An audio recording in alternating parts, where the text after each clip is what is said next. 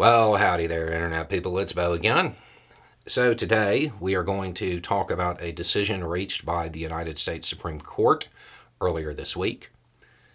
We are going to talk about how that decision might impact former President Trump a little bit down the road. We are going to talk about the person who filed the appeal that the Supreme Court looked at. And then we're going to talk about some late-breaking news involving that person. Which is why I'm recording this video a second time. Okay, so earlier this week, the Supreme Court rejected an appeal from Derek Chauvin. Derek Chauvin is, of course, the former law enforcement officer in the George Floyd case. The appeal basically said that prior to his trial, there was a lot of unfavorable publicity that made it to where he couldn't get a fair trial. The Supreme Court chose to not hear it and let the lower court ruling stand, which means that argument doesn't go anywhere.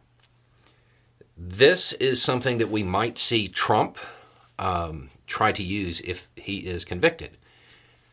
Given the amount of support that Chauvin enjoys from that side of the political spectrum, this decision might be a little bit of foreshadowing in that the Supreme Court is not going to say that the publicity, much of which was generated by Trump himself, was an undue factor in any potential trial.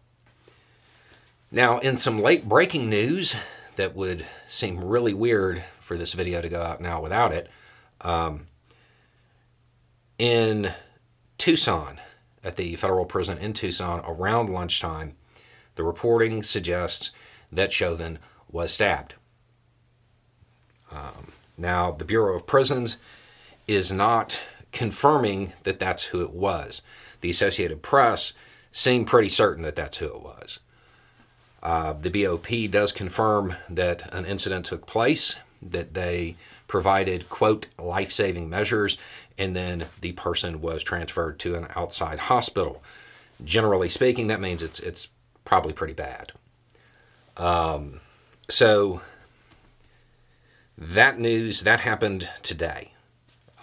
So it would be really weird for this video to go out mentioning him and not mentioning that development, which I would imagine is going to be all over the news soon, if it's not already by the time this goes out.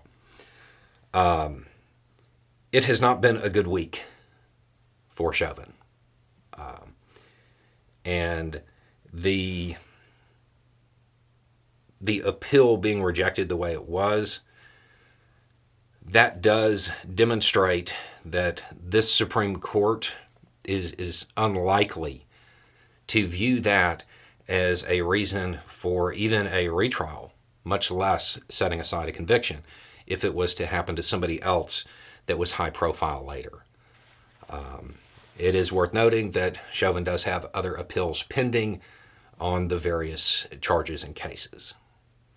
Anyway, it's just a thought. Y'all have a good day.